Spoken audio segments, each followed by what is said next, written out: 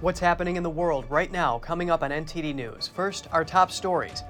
Ankle bracelets and curfews. Immigration and Customs Enforcement has a new monitoring program for some illegal immigrants facing deportation.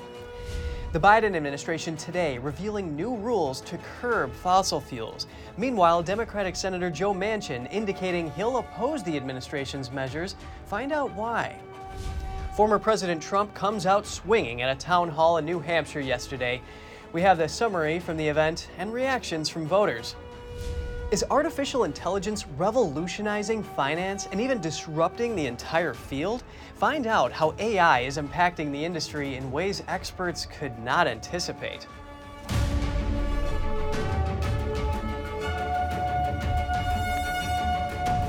Welcome to NTD News Today. I'm Kevin Hogan. Our top news centers on the influx at the U.S. southern border. Immigration and Customs Enforcement, or ICE, announced a new monitoring program yesterday for illegal immigrants. Some of those facing deportation will be forced to wear ankle bracelets and abide by curfews. NTD's Daniel Monahan has more on the new program.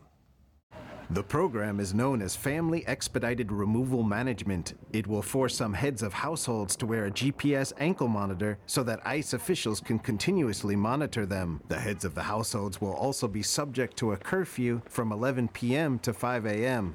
The process is designed to ensure that families who claim a credible fear of persecution turn up for their interviews with immigration services on time. Under the program, heads of the families will also not need to be held in detention centers. Homeland Security Secretary Alejandro Mayorkas says the government has no plans to bring the detention policy back. We are a nation of immigrants.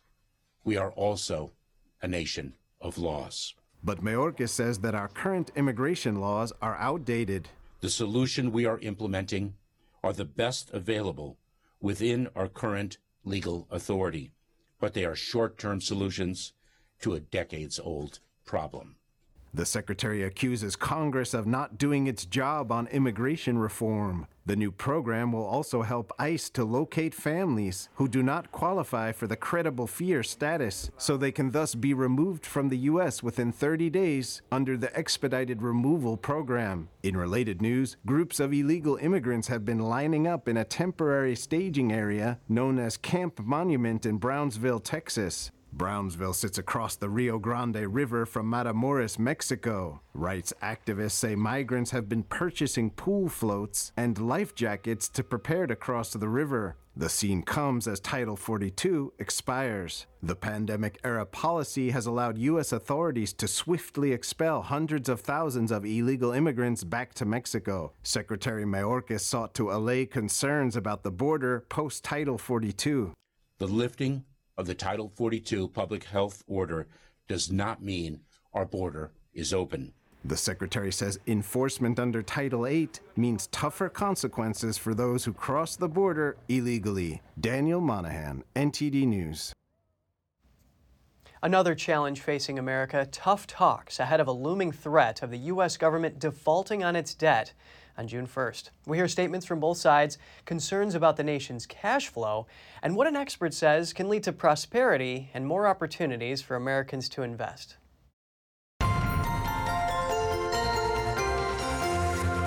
Joining me now is E.J. Antony, an economist at the Heritage Foundation. E.J., thank you so much for coming on as this default looms.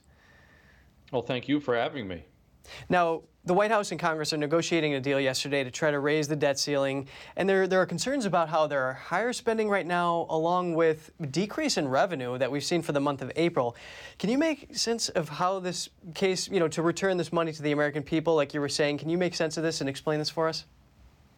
Certainly. I think there's a couple of things that we have to keep in mind. The first is that Joe Biden keeps talking about how he has reduced the deficit. Nothing could be further from the truth. For example, in the first 5 months of this fiscal year, the government managed to run up a deficit that was larger than the first 11 months of the previous fiscal year. In other words, Biden has almost doubled the deficit in about a year's time. So by no means has this president reduced the deficit. He is increasing spending at the same time that revenue is falling. Why is revenue falling? That's because this president has done everything he can to strangle economic growth. And as the economy grows slower, we're seeing revenue to the Treasury also come down. And that's exacerbating the situation with the deficit. So the answer here is not simply to just raise the debt ceiling and allow the Treasury to borrow even more money and perpetuate this cycle of insolvency, frankly. The solution here is to reduce spending, to reduce the size of government, and allow more of the private economy to remain in the hands of the American people. Can you help us make sense of the political divide here? Republicans have also jumped on board in spending, such as the bipartisan support for the infrastructure package, as well as, historically going for more defense spending and things like that. Now, obviously, Democrats have had their sights on social welfare packages and things that go beyond that scope. But what's a realistic solution for the American people here? You bring up a really great point there, that this really is not about politics. It is about policy, because you can find Republicans and Democrats who have spent far too much of the people's money and have been, frankly, reckless with the federal budget at the expense of the family budget.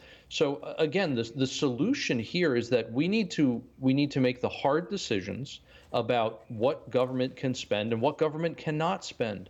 And frankly, the current structure of things like Social Security and Medicare are not solvent in the long term. Those programs do need to be changed, as popular as they are. And you cannot simply just keep increasing taxes, because those programs will continue growing. And so there is no limit to how much of your money government is going to have to take in order to continue financing these programs. So again, the answer in the long term is going to be that we need to cut spending, and it needs to be across the board, right? Republicans need to accept the fact that the defense budget is bloated and wasteful, and we need to see drastic cuts both in terms of domestic spending and also in terms of the defense budget as well. Former President Trump said that Republicans should hold out and risk the default in order to get their spending cuts. What's your reaction to this?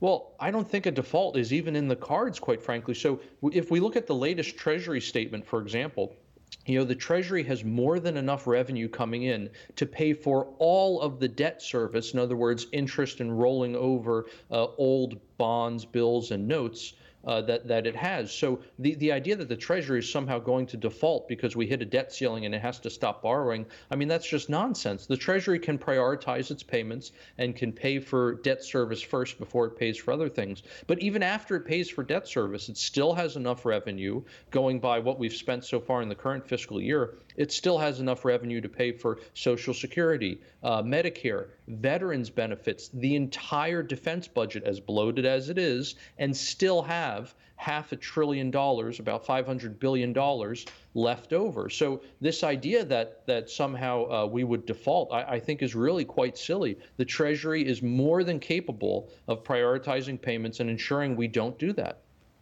Setting their priorities in order to avoid this. Well, E.J. Anthony, economist at Heritage, so great to have your analysis today. Well, thank you for having me. Now, the White House says Biden's budget reduces the deficit by about $3 trillion over the next 10 years. Democratic Senator Joe Manchin saying he'll fight against turning away from fossil fuels. That's as the Biden administration today announces more regulations. Here are the details. Democratic Senator Joe Manchin is opposing new power plant rules by the Environmental Protection Agency, or EPA. Manchin on Wednesday said in a statement, "I fear that this administration's commitment to their extreme ideology overshadows their responsibility to ensure long-lasting energy and economic security, and I will oppose all EPA nominees until they halt their government overreach." Manchin's vote plays a major role in the closely divided Senate as the Biden administration seeks to advance its environmental agenda. The White House on Wednesday was asked about Manchin's vow, responding that President Biden stands by his well-qualified nominees to do the important work of the EPA. The EPA's new rules released on Thursday would impact new and old power infrastructure. That includes new natural gas turbines and the country's existing coal fleet. The United States still has hundreds of coal plants, but the number of such installations has fallen sharply during the past decade.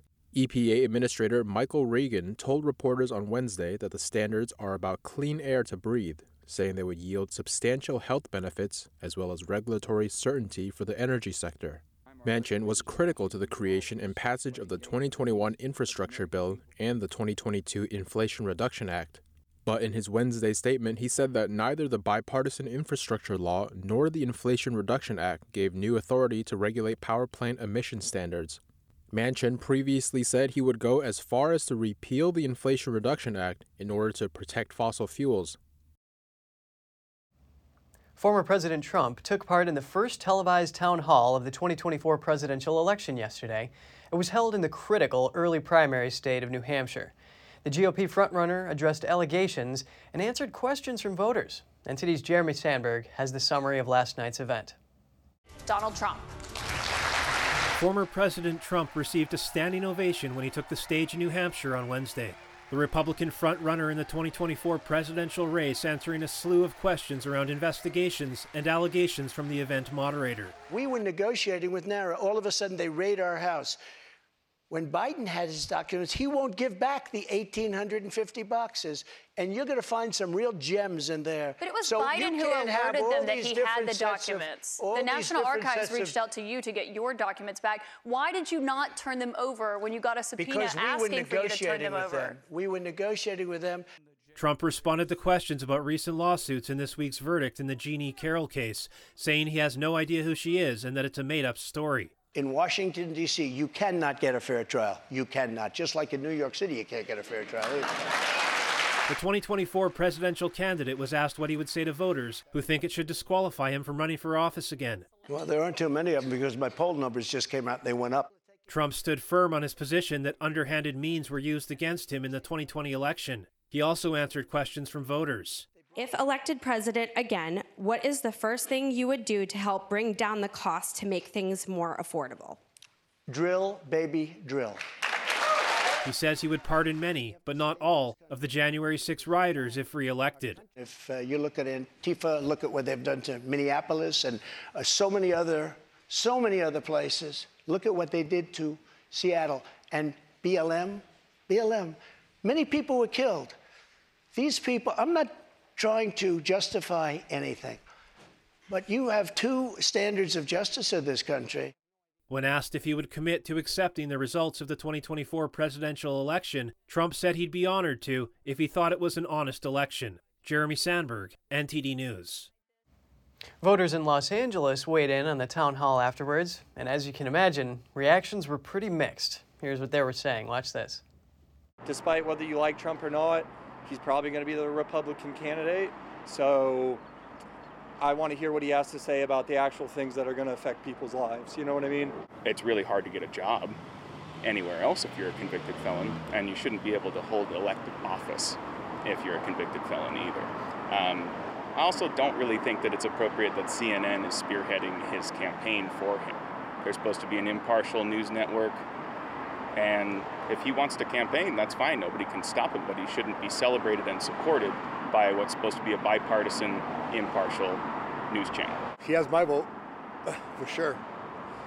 When he was actually president, things were a lot better than Mr. Brandon or Biden, whatever his name is.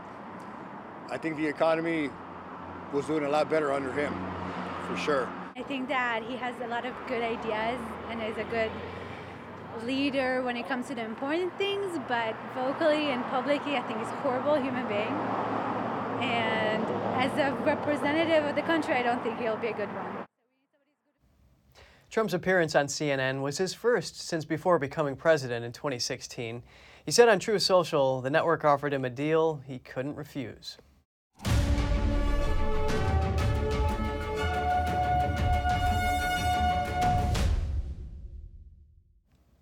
Disney stock is set for its biggest daily decline since Bob Iger's return as CEO 6 months ago. The release of the company's quarterly earnings report disappointed investors. Iger's return was supposed to give the company the boost it needed. His comeback gave shares a 23% increase 3 months after he retook the helm. But the magic didn't last. Early trading shows a 9% sink in stock price. It leaves the stock in a worse position than right before Iger returned. Disney's streaming service lost almost $660 million in the last quarter. It's a 26% year-over-year decline. Disney Parks and Products did make $1.1 billion in profit, but it wasn't enough. Disney ended up losing $16 billion in market capitalization. New inflation numbers out today from the Labor Department. But this one is from the producer's point of view instead of from the consumer's. U.S. producer prices rebounded modestly in April. Here's more from NTD Business's Don Ma. Now, more hope that inflation could be easing a bit. A key measure of price changes at the wholesale level increased at the slowest pace since early 2021. The Producer Price Index increased 2.3% from year over year, and it rose just 0.2% from last month. The Producer Price Index is a measure of the change in prices that producers pay. And here to give me an on-the-ground perspective is the head of manufacturing company HM Manufacturing, Nicole Walter. So we got the Producer Price Index today, and I thought to myself, who better to speak to than a producer herself, right? So I remember the last time, or a previous time that we spoke, you mentioned inflation was one of the top concerns for you. So I'm wondering now, is inflation pressures easing for you? They are, but, we're also concerned on the manufacturing side of a constriction. As inflation is easing, it's good to see for the consumer side of things. But on a manufacturing side, we are worried. I've talked to a lot of colleagues and peers that we are seeing a softening when it comes to orders and quotes and new business. And so that's what we're looking at. We're also looking at what Germany is up to as well. I know that they're considered a winter recession right now, that they were dropped so many points from what they were expecting. And so when you're a global manufacturing company and you deal a lot with Europe, those are the things that we're really kind of looking at to see what is happening for the future, what is happening for next quarter. And so even though inflation is easing, there is still more on the worrisome side of what's happening for new orders and new business. So basically what's happening is that costs for you have come down a bit, let's say, but demand has also come down for you. Correct. And, we're seeing that in a lot of interesting ways. So material that used to be super sky high has gone down. Plating, when there used to be big surcharges from last year and the year prior, that has ceased and gone away. But you are seeing a lot of uptick, especially for my side, on the food processing, beverage, and packaging, OEMs and manufacturing. We are seeing that they have done a lot of overbuying, and so a lot has been stocked on their shelves. So we don't see a lot of new business popping up. And we also are seeing where a lot of my people, essentially, like my workers, my team members, they're also seeing a slowdown and they're kind of getting concerned. But when you look at companies as a whole, they're also asking for some rebates and seeing how they can start doing some cost cutting from last year to this year. So you mentioned a couple of points here, and I want to touch on them, but just a quick follow-up on costs coming down for you. What exactly have come down? So for us, it's more on the material side, it's the plating side, heat treating, and I do see some softening in the wage market as well, which is really interesting because before it was a mad dash to try to keep your team members, try to hire. Everyone was kind of throwing money at the problem. And you do start to see, especially in manufacturing, where there's a lot of more stability in terms of people not leaving companies and going to another competitor for a couple extra bucks or things of that nature. But your burden rates definitely are not going down. I mean, my machine rates that I did in terms of new purchases, that's a fixed rate.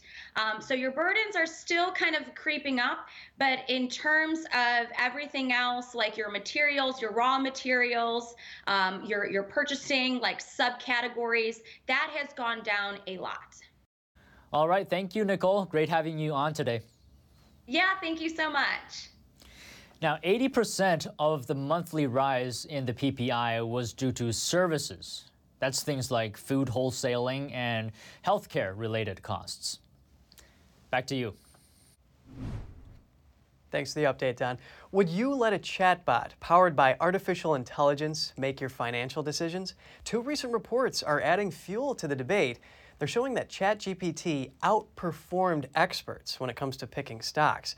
And experts say AI has the potential to revolutionize finance and help you manage your money.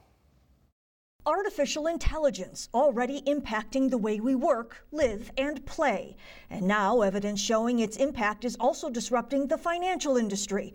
Chat-GPT, a chatbot powered by AI, can apparently pick stocks better than your fund manager. That's according to a new experiment conducted by the financial comparison site Finder.com. It just doesn't carry the bias that most humans do.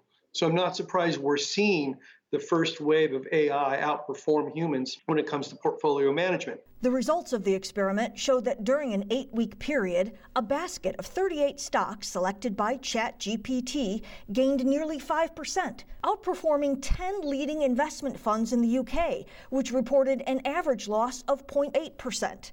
Meanwhile, a recent study from the University of Florida revealed Chat-GPT could predict the stock price movements of specific companies more accurately than some more basic analysis models. While major funds have used AI for years, economist Joe Brusalis says the technology is now in the hands of the average consumer for free, and it's up to you to decide whether it can guide your financial decisions. The promise of this is for American households and their finances is that it's going to bolster the overall management of money. You're going to have better returns at lower prices, and you're going to be able to do more and invest in a wider array of products that suit your own individual preferences and needs. Experts say AI can also help you create a budget and tell you how much to save per month in order to reach your long-term goals like saving for a home or retirement. And speaking of this, if the perils of artificial intelligence worry you, you're not alone. Congress is concerned too. OpenAI CEO Sam Altman is set to testify before the Senate Judiciary Committee next Tuesday. It's the first time lawmakers have had a chance to question him since his company's Chat-GPT took the world by storm last year. Since then, investors have flocked to AI and critics have worried about its misuse. Policymakers have called for guardrails and regulation for the new tech. IBM Vice President Christina Montgomery and former New York University professor Gary Marcus are also slated to testify. Congressman George Santos' deal with Brazilian authorities to avoid prosecution in a fraud case is expected to be finalized today. Under the agreement proposed by prosecutors, Santos would pay a fine and reimburse the victim the full amount he allegedly defrauded, adjusted for inflation. The fine is about $2,000, and the victim would receive about $2,800. Santos is expected to appear before a Rio de Janeiro judge via video Thursday afternoon. Court documents show Santos confessed to defrauding a Rio de Janeiro area clerk of $1,300 over clothes and shoes in 2008. This settlement comes just one day after Santos pleaded not guilty to federal fraud and money laundering charges. Senator Dianne Feinstein says she is ready to resume her duties, but with a lighter schedule. Feinstein missed nearly 3 months due to health issues. The 89-year-old says she is still experiencing some vision and balance problems, but she is hopeful those issues will subside as her health improves. Feinstein had faced growing calls to resign during her months-long absence, most notably from fellow California Democrats and the New York Times editorial board. Her absence made it impossible to pass some of President Joe Biden's judicial nominees. Democrats are expected to need every vote they can get in the upcoming fight to raise the debt ceiling. That put even more pressure on Feinstein to either return or resign. In other news, Parkland school shooting judge Elizabeth Scherer will step down from the bench. She did not provide a reason in her resignation letter. The move comes 1 month after the Florida Supreme Court removed her from overseeing post-conviction motions. The state's high court made the decision based on Scherer's actions during the trial and sentencing in the Parkland case. It found that she showed unfair sympathy to the prosecutors. During Cruz's trial, Scherer had multiple heated arguments with the defense team. At the conclusion of the sentencing hearing, Scherer hugged members of the prosecution team and the victims' families. The state Supreme Court justices cited these interactions in their ruling against her. The Army sergeant convicted of killing an armed Black Lives Matter protester was sentenced to 25 years in prison. The incident happened in Austin, Texas in 2020. Daniel Perry was working as a rideshare driver on the night of the shooting. He turned onto a street where Garrett Foster and dozens of other protesters were marching. After Foster approached Perry's car carrying a rifle, Perry opened fire. Perry's legal team said he acted in self-defense. Defense attorneys argued that protesters surrounded Perry's car and Foster raised his rifle when Perry opened fire. Prosecution witnesses said they did not see Foster raise his weapon. Prosecutors argued that Perry could have simply continued driving instead of shooting Foster. Texas Governor Greg Abbott has indicated he would pardon Perry, but he would need a recommendation from the Board of Pardons and Paroles. And coming up, mass COVID-19 testing is back in a Chinese city, running for 8 days in a row. Is a new outbreak spreading in the country? And China was once the top country for baby product sales, but the falling birth rate is forcing manufacturers to diversify. We'll have the details for you in just a minute.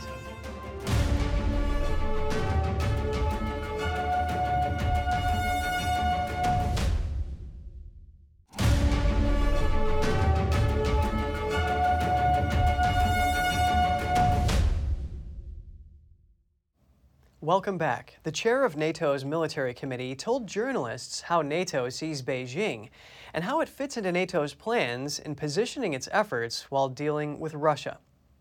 NATO sees China not as a threat, but as a challenge. And the difference is when we talk about these military plans is that NATO is not working on military plans against China. We are working on military plans against Russia and the terrorist groups. Admiral Bauer also made a prediction on the war in Ukraine. He said it would increasingly be a battle between large numbers of poorly trained Russian troops with outdated equipment and a smaller Ukrainian force with better weapons and Western training. Bauer noted Russia is now deploying significant numbers of tanks designed in the years after World War II and will mobilize and draft large numbers of troops. The comments come as NATO is in talks to open an Asia liaison office in Japan. The new effort was set to focus on the growing threat from the Chinese regime in the region. And other European interests are rethinking involvement with China. Italy may leave the Belt and Road Initiative, and in Germany, protesters at a Volkswagen meeting got a little creative. NTD's Tiffany Meyer brings us more. A cake flying through the air in a conference hall in Germany. The unique protest happened during Volkswagen's annual shareholder meeting. Things got heated as activists and investors voiced their concerns about the company's operations in China. Around 10 activists shouted accusations at the company's CEO, accusing Volkswagen vehicles of being manufactured using forced labor. Their banners read, "End Uyghur Forced Labor." The United Nations has raised alarms about China's treatment of Uyghurs in Xinjiang, known locally as East Turkestan, suggesting that it may constitute crimes against humanity. Beijing has consistently denied this. Investors also called on Volkswagen to request an independent audit of its plant in Xinjiang. The plant is jointly owned with Chinese state-owned company SAIC. Ralph Brandstatter, Volkswagen's China chief, defended the company's position, saying, quote, "We do not see any evidence of human rights abuses at the plant." Tensions reached a boiling point when an unidentified activist threw a cake at a shareholder, causing commotion near the stage. Volkswagen's supervisory board chairman had been speaking on the stage at the time. China could be on the brink of losing a major player in Europe. Italy says it's weighing whether to leave China's global infrastructure initiative, known as the Belt and Road. Italy caused a stir back in 2019. That's when it became the only G7 nation to sign on to the investment pact. The G7 includes the world's 7 wealthiest nations. But now, the nation seems to be having second thoughts. Italy's prime minister recently told House Speaker Kevin McCarthy that her government is in favor of exiting the deal. As a member of the Belt and Road, Italy has been called a middle power bridge used by Beijing and Moscow. That's because Italy is part of 3 major alliances in the Western world: NATO, the European Union, and the G7. In 2021, the European Central Bank's former governor froze the Belt and Road Agreement when he took power in Rome. And now, with the country's new government, geopolitics has entered the spotlight. The former governor had signaled support for Taiwan, which Communist China sees as its own territory. That's despite the Chinese Communist Party never having ruled the island. But deepening economic ties with Beijing, such as the Belt and Road, would put that promise in jeopardy. Italy has until the end of the year to decide whether to renew the Belt and Road deal. While the world is throwing off the shackles of COVID-19, in certain parts of China, pandemic control measures are making a comeback. Last Friday, the World Health Organization's Director General declared that COVID-19 is no longer a global emergency, marking a symbolic end to the pandemic. Yet, on the same day, mass COVID-19 testing resumed in Dongguan, a city in southern China. The mandate will last for 8 consecutive days. The notice stirred up fears among the public about the possibility of a new outbreak. Many people were panicked and worried when the news broke. Each test comes with a fee of about $2. Some question whether the mass testing mandate was driven by interest groups seeking to leech off the benefits. They used to impose these tests just for money. I didn't feel well for 2 months after doing these tests, so I stopped. Then the police came with vaccination officers and forced me to do them. The testing rollout follows China's Labor Day travel boom in early May. Many reported symptoms like sore throats and coughing after the 5-day break. Universities, including those in Beijing and Wuhan, have reset their quarantine sites, some already overflowing with patients. Responding to the WHO announcement, China's top pandemic control officials said the country will remain vigilant and move forward with vaccination efforts. Beijing didn't drop its strict zero COVID-19 policy until late 2022. The regime touted a decisive victory over the virus in February, despite mounting doubts and accusations of lacking transparency. Staying in China, sales of baby and children's products are shrinking after last year's historic population decline. For manufacturers, the scramble is on to develop new streams of revenue. Pushchairs, onesies, and cuddly toys. Items in the baby aisle are facing declining sales in China as more people in the country forgo having children. China's population drop is forcing companies that make things for babies or children to diversify or seek buyers overseas. Yang Zhang is one of them. She's the founder and CEO of children's clothing company Nachna Kids, which is now making more clothes for grown-ups. We have a lot of parent-child outfits. For example, a piece of clothing which I would previously only have made for children, I will now ask my tailor to make an adult version. Right now, the sales volume of adult clothing is actually pretty large. This is how we're currently preparing for the declining birth rate. We have considered making pets clothing as well, but our team is relatively small. Last year, China's population fell for the first time in 6 decades. And in April, India officially became the world's most populous country. The knock-on effects have been swift. China's market for baby food and diapers is the world's largest, but it's expected to contract this year for the first time since Euromonitor began keeping data in 2012. The research firm estimates that the market will shrink by 2% to $37.2 billion by 2025. Baby companies are going to face declining margins. Sean Rain is the managing director of China Market Research Group. For years, China has been the major growth driver for the world's largest baby care companies, whether it be infant formula or diapers or children's toys. What's happening is a lot of these multinational brands are starting to focus on India, because India is still continuing to grow and has eclipsed China as the world's largest country in terms of population. Birth rate declines are not expected to end anytime soon, with analysts noting young Chinese adults are not keen to have more than one or even any kids due to the sky-high costs of child rearing. And if you have any news tips or feedback for the show, don't hesitate to email us at news.today@ntd.com. And after the break, a truck transporting oxygen tanks bursts into flames on an Italian street. Meanwhile, in Germany, an apartment building blast injures several police officers. Latvia imposes a strict new language rule on its ethnic Russian population. Learn Latvian or leave. We'll have more for you in just a minute right here on NTD News Today.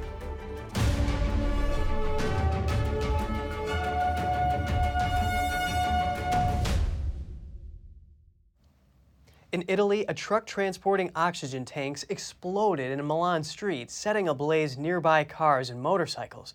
One person was injured. Footage shows dark smoke billowing up over the street.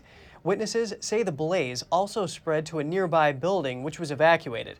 Firefighters soon put out the blaze. Authorities have ruled out foul play and confirmed no one died in the incident. The van driver suffered only minor injuries. He said the fire started in the engine. And staying in Europe, another blast occurred at an apartment building in western Germany. Several police officers and firefighters were injured. A police spokeswoman said the officers received a call for help. When they arrived, there was an explosion at the apartment door. The person living there has been arrested. The cause of the accident is under investigation. A temporary pedestrian bridge collapsed near the Finnish capital, Helsinki. Over 24 people were injured, most of them teenage school children. According to Finnish media, the children were a group of 8th grade students.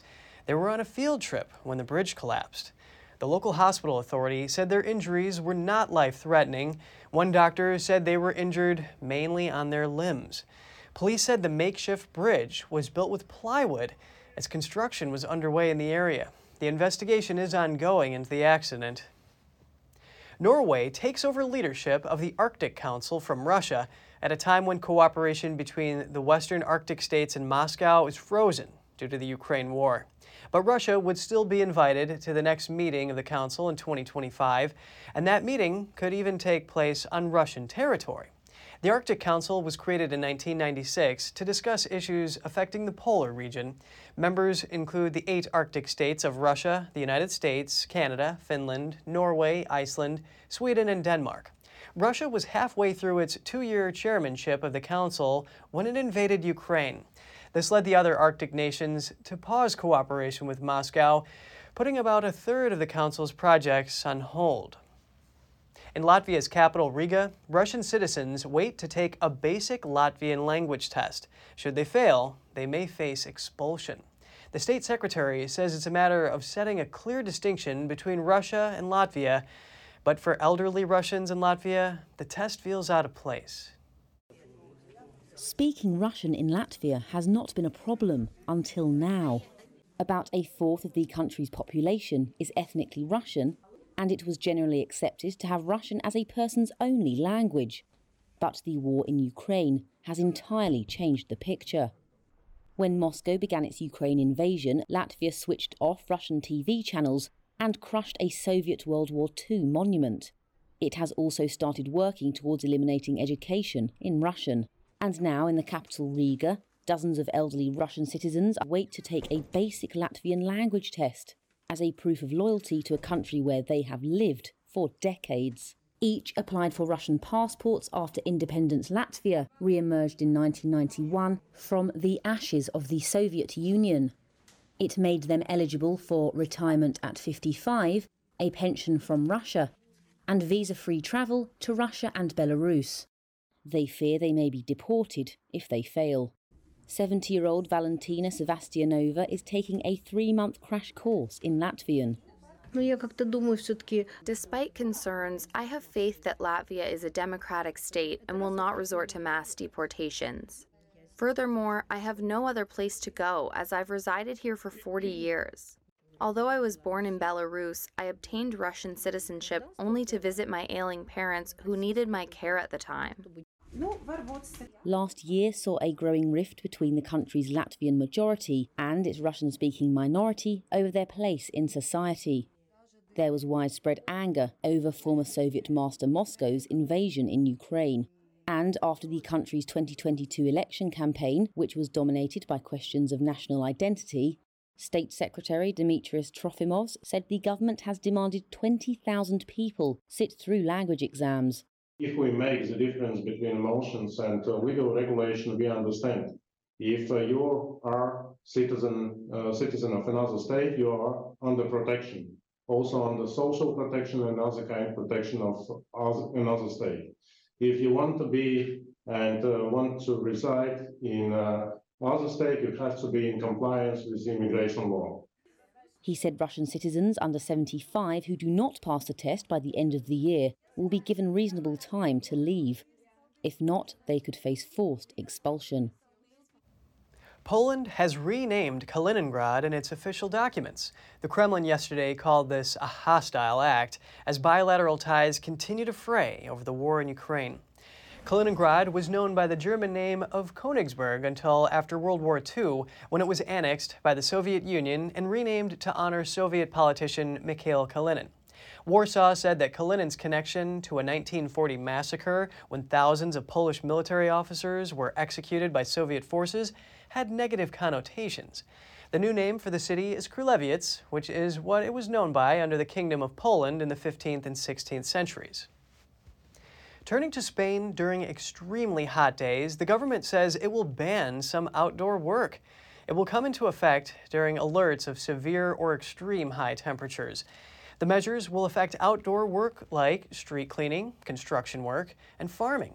The move is a reaction to a prolonged drought currently affecting parts of Spain.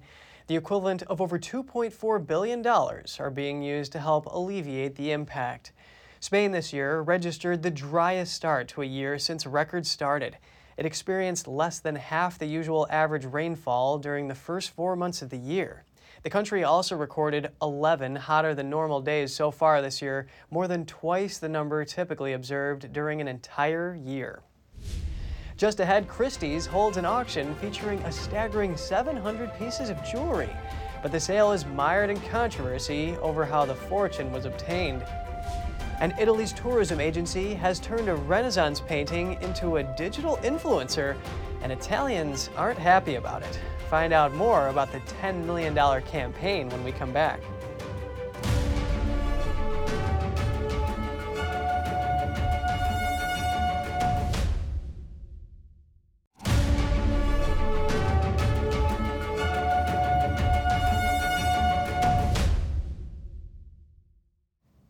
It's good to have you back with us. Christie's is auctioning a staggering 700 pieces of jewelry. They're from the collection of an heiress whose husband built his fortune from desperate Jews as they fled Nazi Germany. NTD's Andrew Thomas has the details on the controversial sale. All these items were part of a collection of Austrian heiress Heidi Horton. Her German husband built a retail empire. Auction house Christie's says the sale is expected to bring in $150 million. There is a huge amount of jewelry from all of the famous jewelry houses, Cartier, Bulgari, Van Cleef, Harry Winston. It really is an array of the best from the jewelers in the 70s and 80s and even on into the 2000s. Horton's husband, Helmut, bought his first store in 1936 from Jewish owners. Peter Ursus is a historian at the University of Würzburg in Germany. The German author was commissioned by Heidi Horton to look into her husband's business empire. There was no confiscation. He bought, but to be sure, he profited, he took advantage from the bad circumstances, from the pressure to the Jewish owners.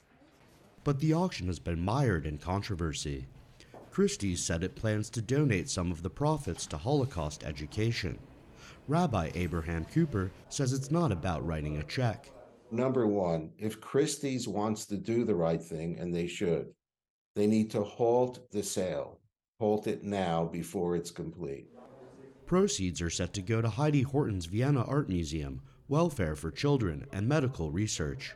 100% of the final sale proceeds will go to philanthropic causes. I think that was very important. We wanted to be transparent about that. And hopefully, we cannot erase history, but hopefully the money from this sale will go to do good in the future. The sale has already begun online. The auction will also take place live and in person on Wednesday and Friday. Andrew Thomas, NTD News. An iconic Renaissance painting has become a virtual influencer. Italy's tourism agency spent $10 million on the project, but it's met with widespread condemnation. NTD's Andrew Thomas has the details. Renaissance master Sandro Botticelli painted the birth of Venus in Florence around 1485. The work depicts the goddess Venus, a symbol of love, beauty, and desire, emerging from a giant scallop shell. Now, a recent government ad campaign has turned Botticelli's Venus into a modern-day influencer. It was born from the desire to look for an image that was an icon that could represent somehow art, Italian style, around the world. Because this campaign is created for overseas markets, obviously. It is not created for Italy. Headlines in Italian newspapers have described the campaign as grotesque and vulgar. Advertising critics also point to the campaign's poor production value. Let's start from the images itself. They were not recorded by Armando Testa, not at all. Everything in this campaign seems to be stock images and stock videos. Some say that Botticelli would be rolling in his grave. Botticelli la prenderebbe forse male. Perhaps Botticelli would not be happy about this, as happens to artists when they feel something of theirs is being stolen, their ideas. In fact, I must be sincere. I think that these images are lying because we absolutely cannot define as Venus and call Venus this figure that has been created. It is an image inspired by Venus. The CEO of Italy's National Agency for Tourism defended the $150,000 ad campaign. The fact that it has become so viral and that important brands and the creative among the web users have made her come alive, putting her in disparate context, I find interesting in terms of social communication. It means that despite the impact, it seems that our campaign is more appealing than they want to admit. Tourism is an important industry for Italy. The country welcomed around 17 million visitors in 2022, bringing in roughly $14 billion. That's according to Italian business association Confcommercio. Andrew Thomas, NTD News. From marketing to space exploration, NASA conducted a test of its redesigned RS-25 engine. It's for future flights of the Space Launch System rocket. It's the latest step in efforts for a return trip to the moon and eventually even to Mars. The hot fire test took place at the agency's Stennis Space Center near Bay St. Louis, Mississippi. The new engines will help power future Artemis missions to the moon, beginning with Artemis 5. During the latest tests, engineers fired the engine for about 10.5 minutes, the same amount of time the engines must operate to help power SLS to space. There has never been, and never, not on the drawing board, a rocket engine that uses this propellant combination, which is high-performance propellant, to this thrust level as efficiently as it does.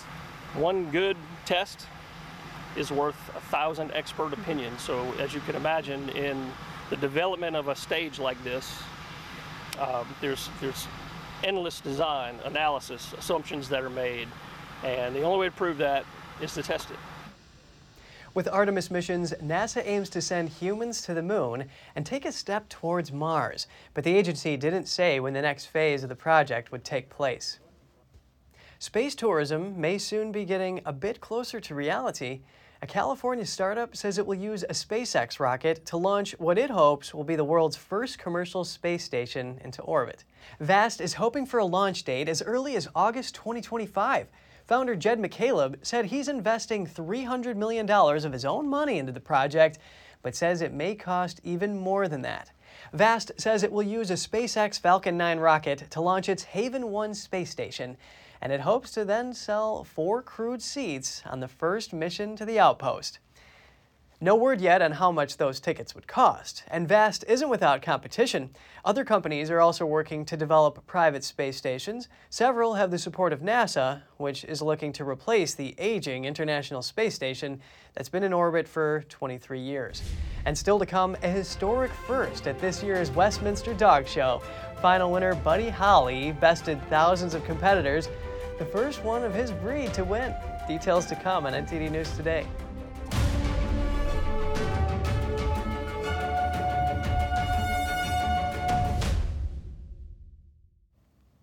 The top winner of this year's Westminster Dog Show has just come out. A hound dog breed from California was named Best in Show, the most prestigious award of its kind in the U.S.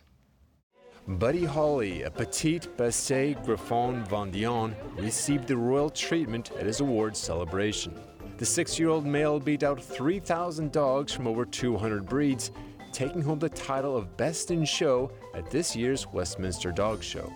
He owned that ring last night. He truly didn't put a foot down wrong, and we could not be more proud of how he showed and handled everything. He was just perfect from the minute we went in.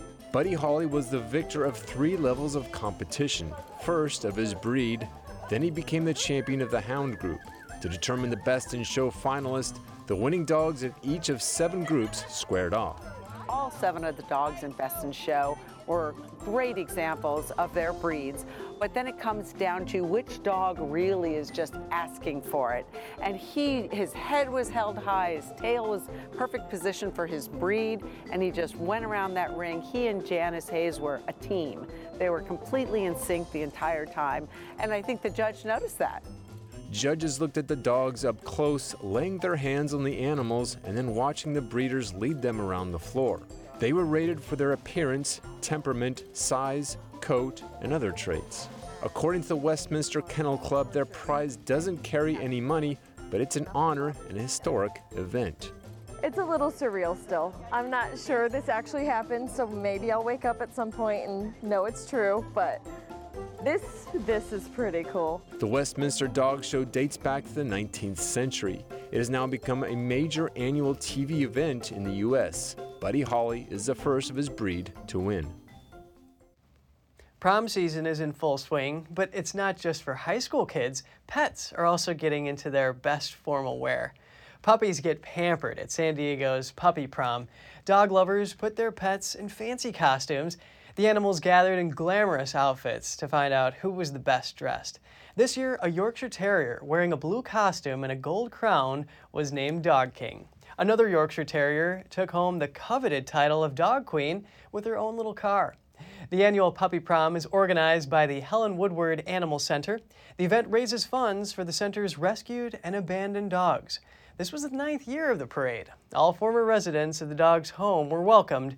But feline friends didn't miss out. There was also a special award for the best dressed cat. In North Carolina, a curious cat was checking out a bathroom remodeling project and ended up becoming part of it. Surf City firefighters posted photos on their Facebook page showing the rescue. Last weekend, the kitty crawled into a hole in the floorboards during construction, and no one noticed until it was too late. Firefighters removed the brand new shower floor, and the cat popped up.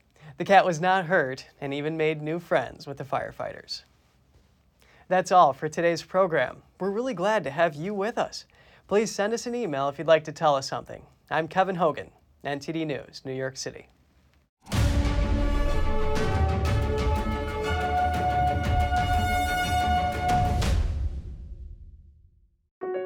He had a bat, a little glove, a ball, just 24 hours a day. That's all he could think about. He would say, I used to be a tall baseball player. I would correct him and say, oh yes, you will be a tall baseball player. Then he started pointing to pictures of Lou Gehrig's mother and saying, this is you. I was like, is this real? Is it not real? I did a past life regression. That to me was really where the proof came through. Watch the full episode this Saturday on NTD television at 9 p.m. Eastern Time and on Epic TV at 9:15.